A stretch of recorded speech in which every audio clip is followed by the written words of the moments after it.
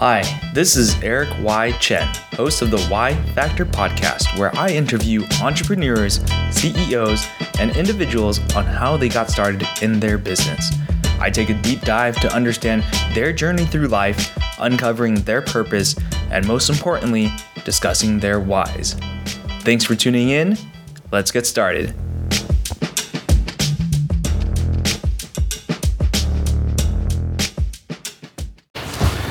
All right, well, welcome everybody. This is Eric Chen from the Y Factor podcast.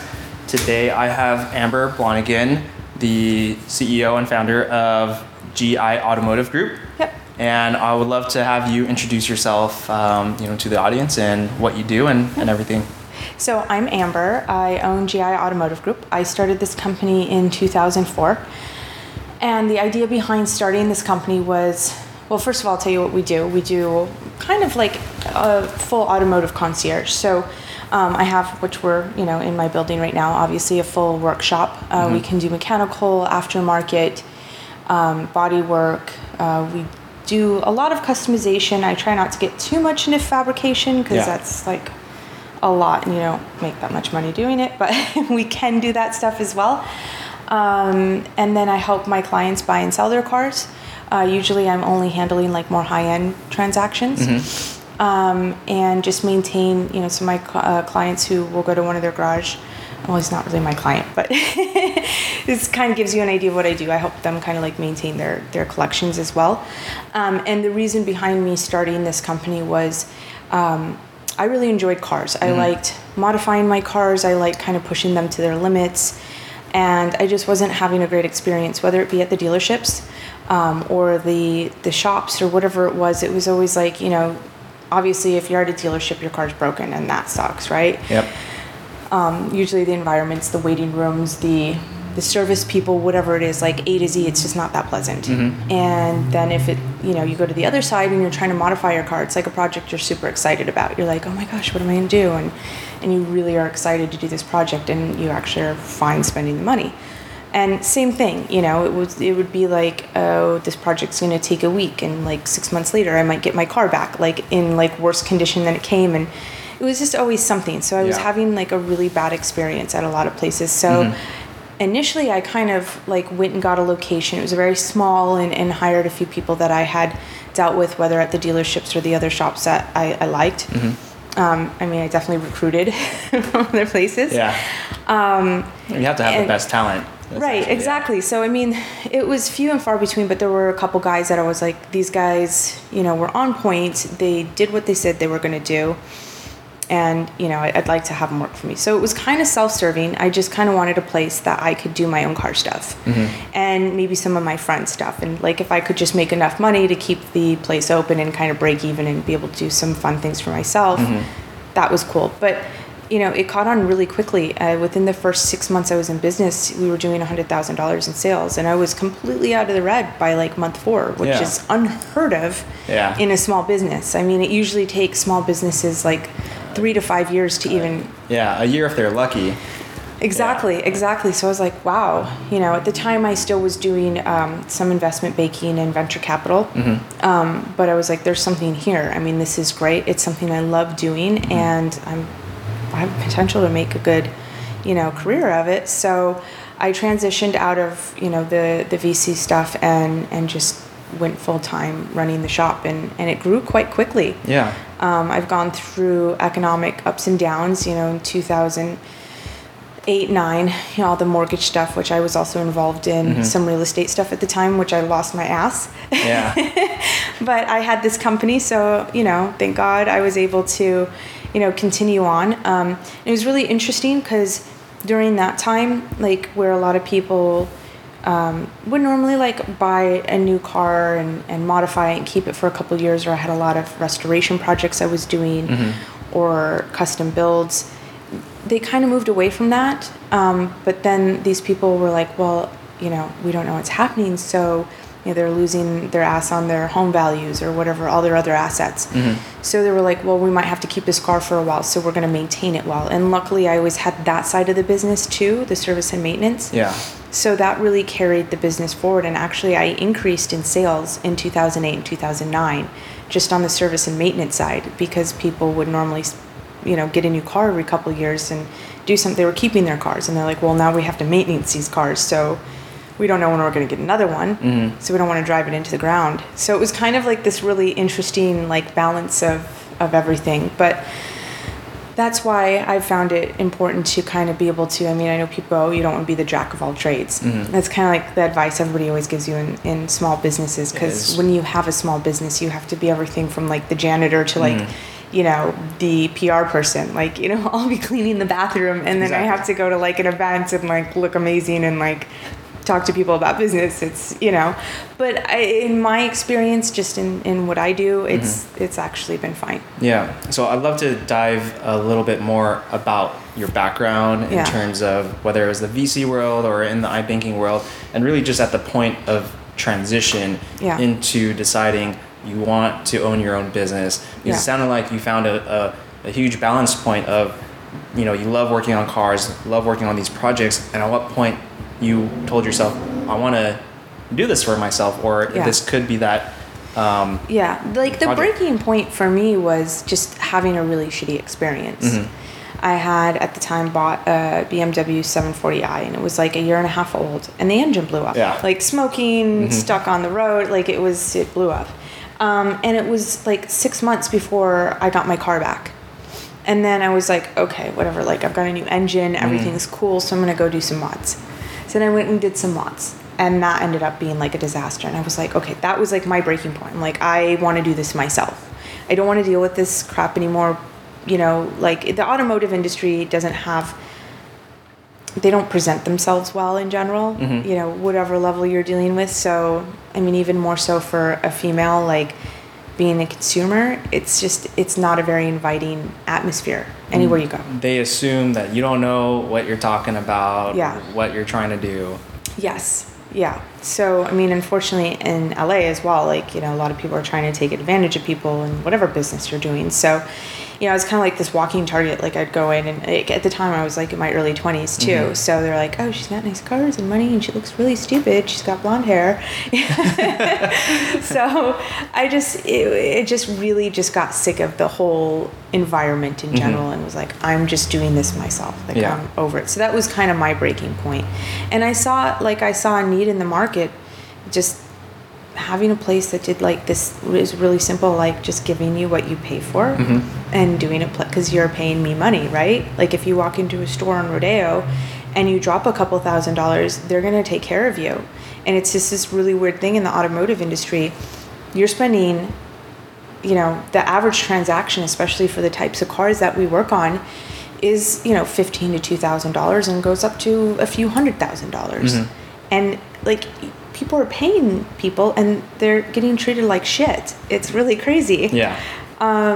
So, I just really saw a need to like be very, customer service oriented and take care of people. And if you charge them for a part, then it's in their car. Like it's kind of that simple, but it's like one of these really, it seems like the most simple concept, but people don't do it. Yeah. And so essentially you just had such a pain point where you're like, I can solve this problem and treat customers the way I want to be treated. And that was really the driver behind creating something like this. Did you work on this as like a side hustle while you had the full-time job, or you just went 100% initially in? Okay. Initially, I was doing VC and I helped, a friend run a company. So it's not like I didn't have to, I had my own schedule. So I kind of thought this was something that I was going to like help start up. Because I was working in the VC world and we were starting up companies left and right. So it was just kind of like I was doing that all day anyway. So it was like, okay, this is going to be mine.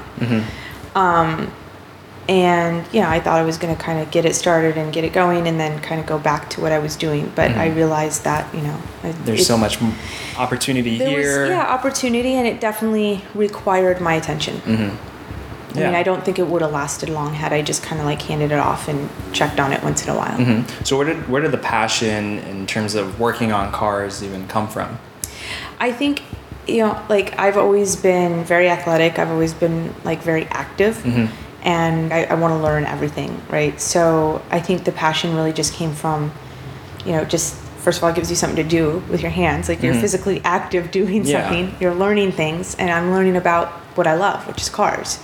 So when I started this, I didn't know anything about, I maybe knew a little more than the average person just because of all the issues I had, but I really didn't know that much. I learned from the guys that I had hired. They really kind of trained me like on the job. So, I could have gone to like UTI or one of the automotive technical schools. vocational schools. But I had a bunch of technicians there who were already on my payroll, so...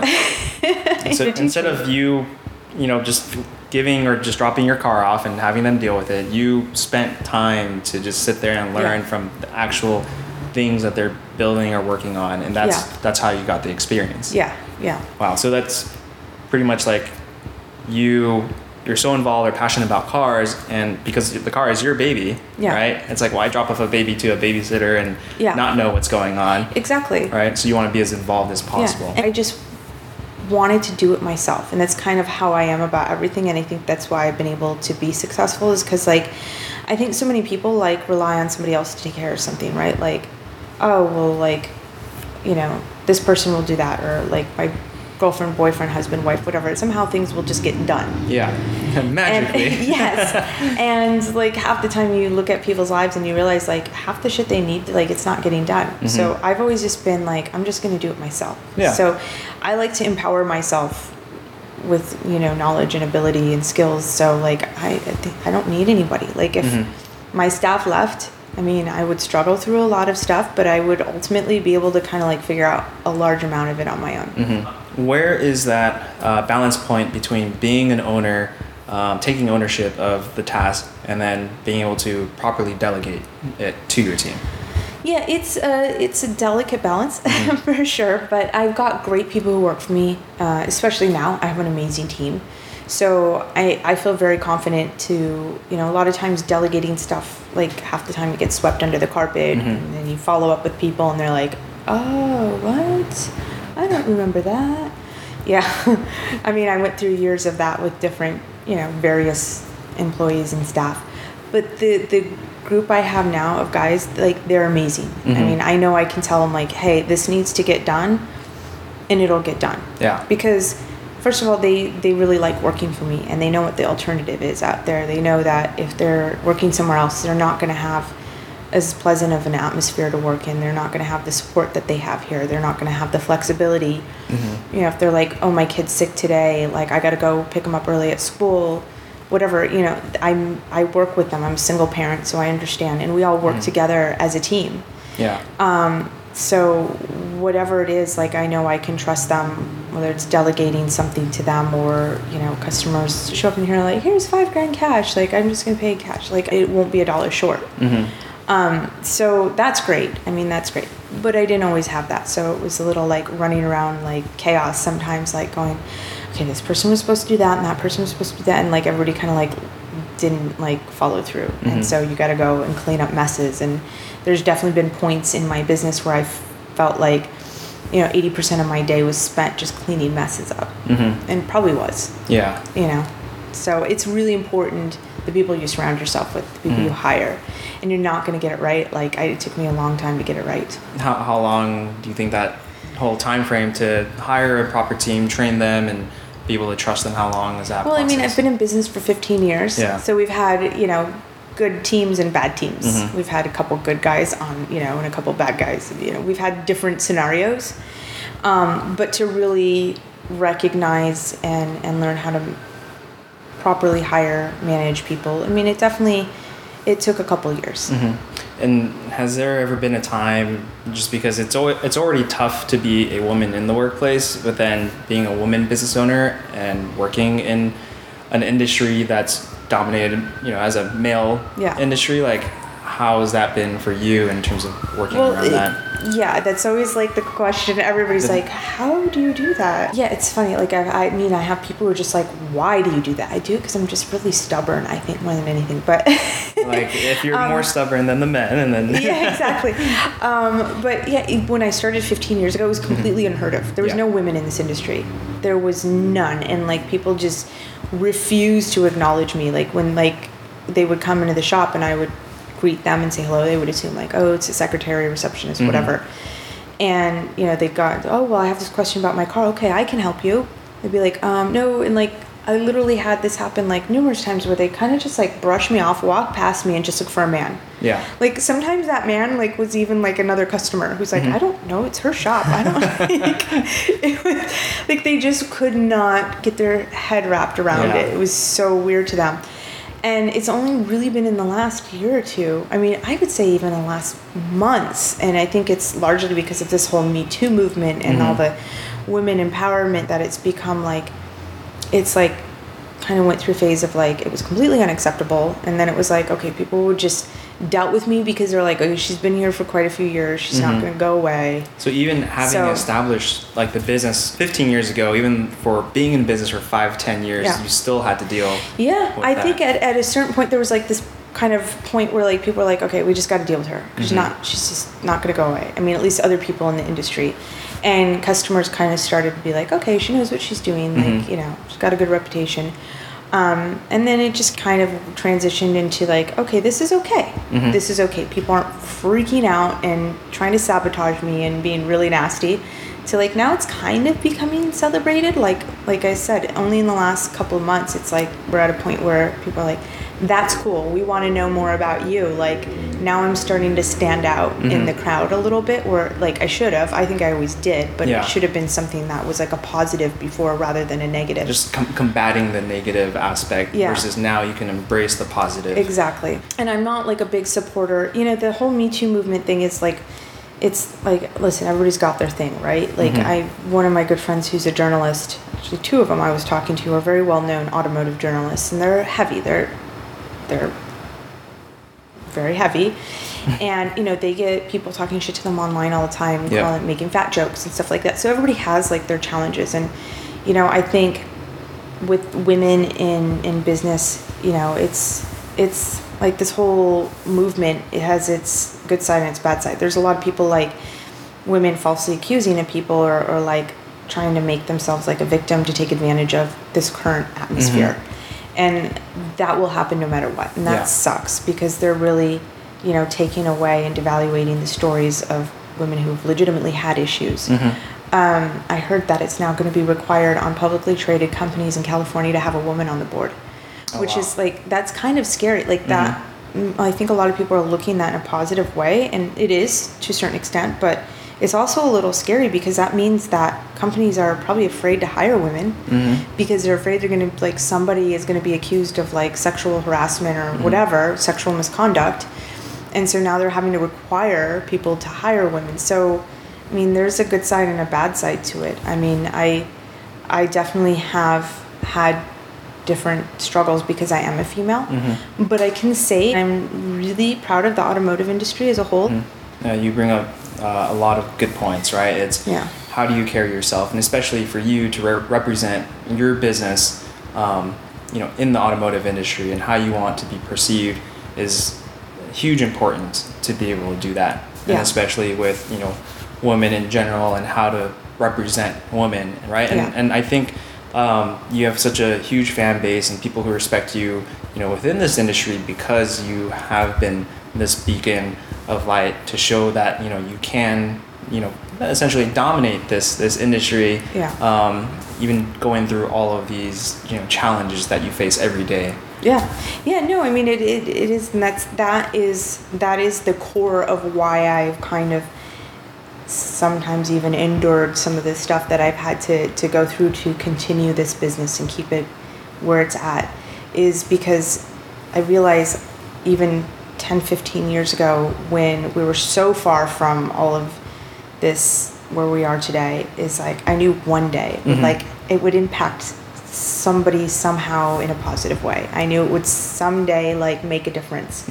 And we're finally kind of getting to that place. And so that's why. And I get letters from men and women, you know, all the time Facebook messages, Instagram messages. I've had people write me letters and send it to the shop, like telling me like I inspire them, and it seems so weird. Like I inspire people. I have a 14-year-old daughter, and she's like, "What? What? You're like, you're just my mom. You're not. I don't see like a cool mom, right?" I know. I went and talked to the school because last week, because I'm gonna like try to help them put together like a some classes at the school for just the basis of the classes, like not so much empowerment, but just teaching girls, like, because all they see is social media, and they see all these girls with filters, and they don't really look how they look, but all they see is what's on social media, and their boobs hanging out and all this stuff. So it's just about teaching girls kind of self-respect. But I was saying that to them when we were talking, and I was like, I can inspire like a bunch of strangers, and my daughter's like, whatever.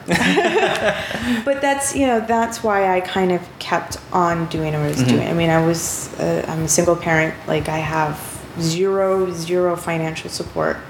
Haven't for 9 years from their father. He's gone, left the country. So I've done all of this, and I've supported 2 children and raised them completely on my own. And I also have lupus, which is an autoimmune disease. So I've had times where I've gotten very, very sick. But part of like having the drive to be successful and like do something that's bigger than yourself is like you have to just like, some days you get up and you're like, oh my, I'm really sick. Like, I don't feel good, or like, I just want to sleep, or I want to go out and party with my friends tonight, or whatever it is, and you just kind of can't do it. Or you have to make yourself get up and move forward. And the more you kind of just put like one foot in front of the next, regardless of your situation, if it's challenging, and it's so challenging and overwhelming that like you don't want to do anything, like you just keep moving forward. Like, it's just sometimes it's like, Amber, okay, get up. Get in the shower. Get dressed. And then the more you move forward, the better it gets, right?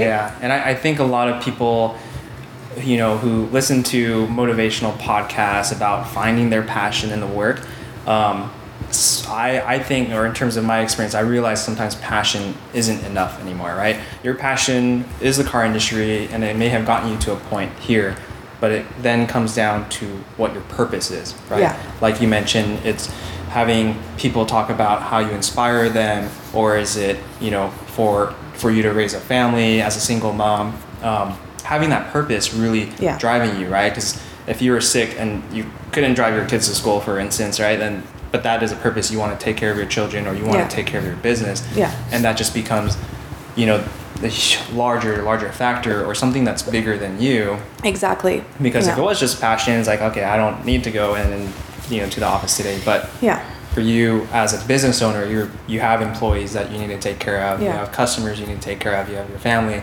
and so forth. So I think that's a huge thing that you're already encapsulating with yourself and the business. Have there been any challenges that have gotten you to a breaking point where like I want to give up? Honestly, like, no. No. Close when, a few years ago when I first got diagnosed with lupus, I was having all kinds of issues. I mean, I've even had like surgeries on my kidneys and stuff like that. And they finally figured out what it was, because lupus is one of the most wrongly diagnosed diseases. And the doctors were like, well, you should probably plan like what's going to happen if you're not here anymore for your kids and stuff like that. I'm like, so I'm going to die? I have to create an exit plan. And that was really scary. Like, I was like, what? I can't imagine. And so I was kind of like, I laid down one day, and like it took me like a couple weeks to like, I got up and ate and went to the bathroom or whatever, but it really took me a couple weeks to like, but just your mental state is you're just get back up and get out of that like horrible place. But I mean, no, giving up has never really been an option. I see people giving up all the time, especially the younger generation right now. Like, I see all these people who are like 28 and younger, 30 and younger, and it's like they'll try one thing for like a couple weeks or a couple months or 6 months, and they're like, oh, I'm not an overnight success, I'm gonna move on, because like the world today is telling you like, oh, you can have a tech company, or you can do this or whatever, and like tomorrow you're gonna be a billionaire, and you're gonna be like rolling in like jets and fucking Paganis. And that's once in a while that happens, but that doesn't happen that often. It takes years and years of work to get there. And like, I feel like social media is really negatively negative impacted. impact, Yeah, like the younger generation, because they just see all this bullshit on social media, and I hate to say it because like some of these people are my friends, and I think overall the big picture and what they're doing is really positive, but it's also there's kind of the other side of it where like everybody's saying you can do it, like if you want it you can have it. That's not true. It's actually not true, and it sets a lot of people up for failure and devastating, consequences to life, because all they hear everywhere is like, oh, if you want to drive a Lamborghini and fly around in jets, you can have it. And so they try for a little bit and they fail, because you're not going to go from zero to jets exactly in like 6 months. All these entrepreneurs or self-proclaimed gurus will talk about, overnight success after a year, but they don't talk about the 20 years of foundation they had to build to even get there in the first place. Exactly. So it takes so much hard work and not giving up and just moving forward and dealing with the failures and dealing with, all of that to get to where you want to be. Yeah. So, if you want to do something, like, you're just going to have to, like, buckle in and go on that ride. and like you mentioned, right, you yourself were hit with the 2008 financial crisis and real estate, but you figure out a way and a solution to keep the business running and even become more profitable. I turned it around. I found a way to kind of reinvent the wheel and just turn it around, where I saw like my competitors closing left and right. So I know you had mentioned to me prior to the recording is that you have all these other ideas that you're working on as well. Yeah. Like something behind us in this video are all these like purses and fashion. Yeah. So it seems like you have an eye to figure out like, here's a problem or a challenge that you want to solve, whether it's something small or big. Yeah. Like, tell me more about the stuff that you're working on. Well, so we moved recently to the location where we're at. I recently took on a partner. I was doing this solo for, the first like 13, 14 years. And about a year and a half ago, I brought on a partner. She's not here full time, but it's another female. She's actually transgender. So when she approached me, at the time she hadn't kind of transitioned or come out yet, but she told me this was like what she planned to do. And I was like, I'm already a controversy enough. Let's like just do this shit. Like this is going to be amazing. So we, moved the business here a couple months ago, just got everything done. And what's behind us is our first little go at, like, I'd like to combine fashion with cars, because you've got these beautiful cars. You've got Lamborghinis and Ferraris and Paganis and all these things. They're amazing, beautiful cars. Their engines, everything, top to bottom, built amazingly. And there's like no way to accessorize them. Like the brands have their own lines, but they're like polos and t-shirts, and I don't want to wear that stuff. But this is like a little higher end approach. So what I have here is I've got two lines. I've got Techno Monster, which is carbon fiber and titanium luggage made in Italy. It can all be customized, like the stitching, the hardware, the leathers can all be customized to match your car or whatever you want to do. And then the other line is Tolly Blanc, which is a good friend of mine, Deb's line. She was a designer for Valentino and Dior, and she kind of wanted to do her own stuff. And this is also customizable to match your car as well. So, back here we've got the gray, the blue, different ones. But if you have a yellow car, we can do yellow. If you have purple, like right now, we have a bunch of GI cars that are in purple. So I'm making one of these backpacks to match the cars. Purple, yeah. So it's all customizable and all based on, around your car. So now that you have a lot more women moving into buying cars and doing high-end cars, what do women want to do? They want to accessorize. Exactly. So, we give them the opportunity to do that where I haven't seen that anywhere else. So hopefully, we've just kind of got it going. So I need to put a little more resources behind it. But that's kind of the next step, is kind of bringing together everything. For sure, some of the companies have done some lifestyle stuff, but not quite, on the level of this. Yeah. And I know just a few weeks ago you had hosted an event for women as well to come out and hang out at your office and everything. And share more information about what you're working on there.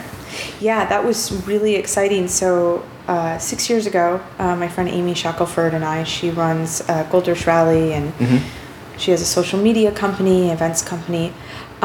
we tried to do all women car meet, and literally 3 girls showed up. Oh, wow. And like we heard all this like negative stuff like too from people in the industry going like, oh, you guys are going to do like a girls thing, like it's going to flop. And we're like, yeah, F you, it's going to be awesome. And it did flop. Like there's 3 girls there. We're just sitting around going, okay, let's just pretend like we didn't even do this because everybody's going to talk shit. A couple weeks ago I did it, and I had like 60, 70 women show up. Yeah. And it was really cool because there was like women I know who don't necessarily get along all the time, but like everybody got along, and they were really like came together for this purpose. And to my knowledge, it was the first all-female car meet anywhere that I've ever seen or heard of.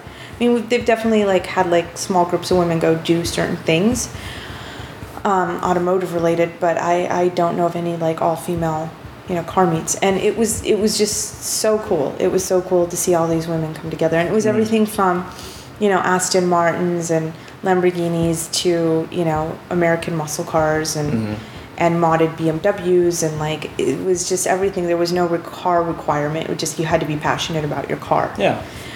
So it was definitely a cool experience. I plan to do more stuff for women. Thursday we have a Gatsby party, which isn't just for automotive. It's an all women's event, but I did invite all the women who came to the car meet. It's just a place for women to kind of start to network and learn about each other's businesses. It's mostly for business owners, and just help support each other. Yeah. Because it's a really weird thing. Like, women don't always support each other that much. You would think like it's naturally competitive. Yeah. So it's really interesting, but I just think that it's changed so much just in the last year with how women, just everything. I feel like business in general, there's such a huge emphasis on collaboration, building a community with a network that you can work with or even rely on and partner up together. Yeah. So I think that's an amazing thing that you're helping build out right here. Yeah. In Hollywood. So yeah. And then we're going to do the next all women's car meet we're going to do is going to be focused around a charity. So everybody's going to bring things to donate to the women's shelters, which are homeless women and battered women and children. So, feminine hygiene products or clothes or anything to donate to those shelters is kind of going to be the focus of the next all women's car meet. Yeah. Well, that is amazing. Amber, is there anything else you'd like to share with people? Yeah, I mean, I think your podcast is about business people starting, or, more established business people too.